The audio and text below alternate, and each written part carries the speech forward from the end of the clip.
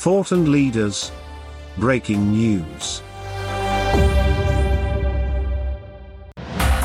I'm going to speak to a former guest on Thought and Leaders, Jamie Dow, who's in Windsor in England. Tell us a little bit about what happened to you recently in terms of the COVID tests.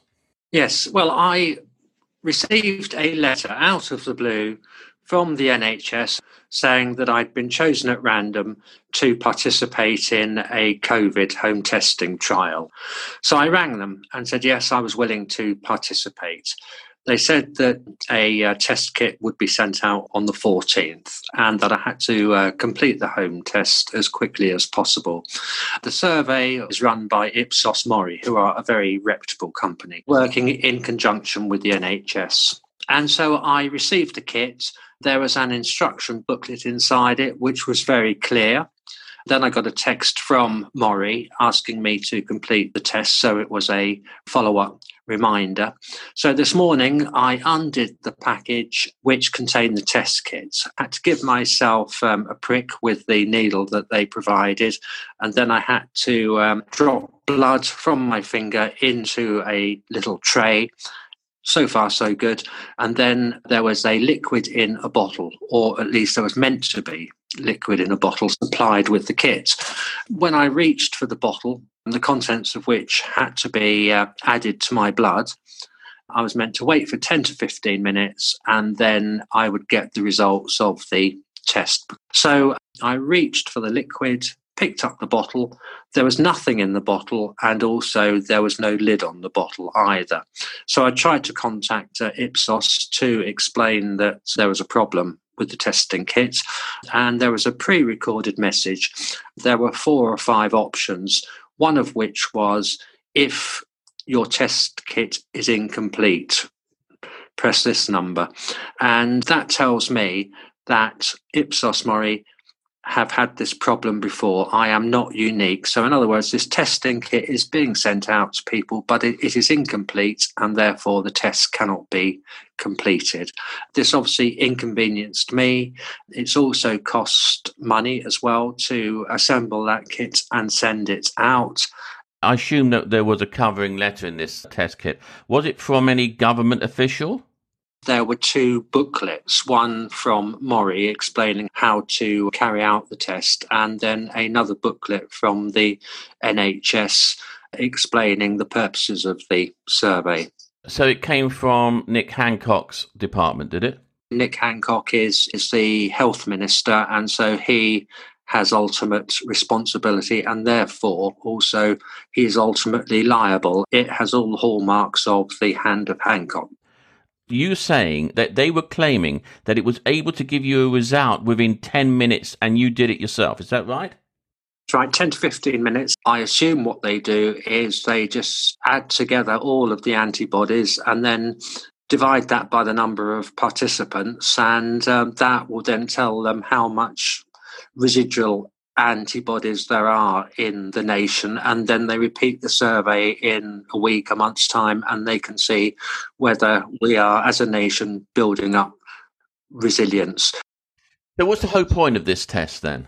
In my opinion, I think it's to try and work out how widespread the instance of coronavirus is. They sent you this test, but this test wasn't even complete.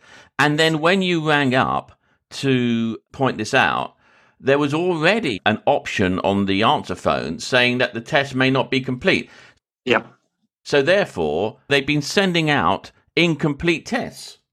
Yeah, that's right. And I wouldn't assume that it's Mori who've actually been assembling and sending out the kits. They're involved with data collection and analysis. I assume that the NHS have subcontracted it to someone. So potentially this could have gone out to millions of people. Absolutely. Exactly. And for the test to be significant, it has to be carried out amongst a significant number of people. So millions of people with a test that doesn't work. Absolutely. Yeah, because your own background is in market research, so you understand the importance of numbers in terms of sampling. They are carrying out this test in waves, which is why I was given a deadline by which I had to complete it. Then they'll send out another wave of letters to people, and I assume they will look at how the data changes over time. Okay, so just to sum up then, you were sent a test, you were told that it would take about 10 to 15 minutes for you to diagnose yourself in terms of antibodies and things like this. You couldn't even complete the test, you had to prick your finger.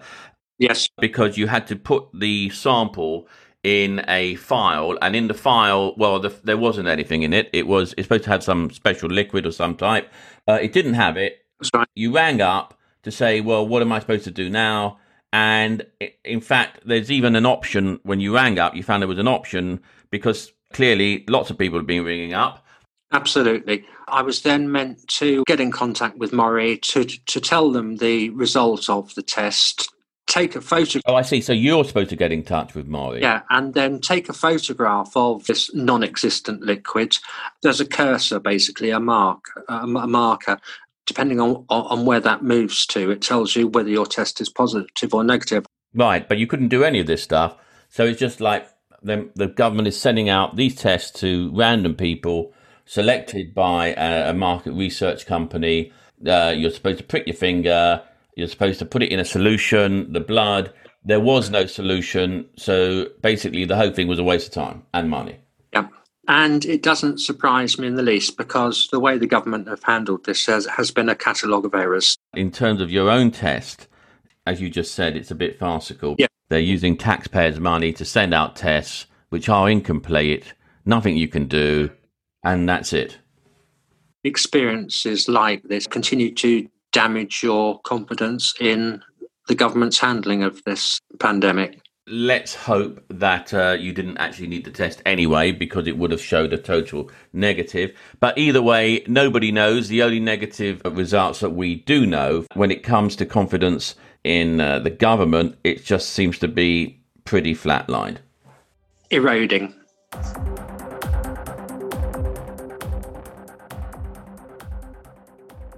Thought and Leaders is a Gabay production.